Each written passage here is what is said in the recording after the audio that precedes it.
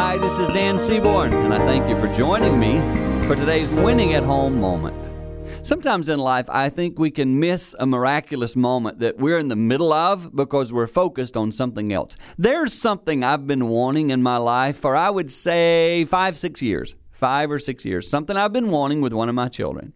And this past weekend, it was happening right in front of my eyes. I'm watching it, I'm viewing it, I'm seeing it happen. And you know what happened to me?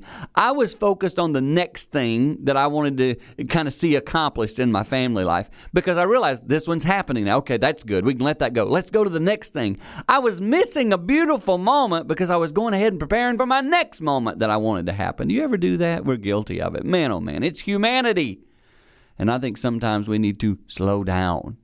Enjoy a beautiful moment that's happening in front of us. Be thankful for it. Those are the moments where you realize you're winning at home.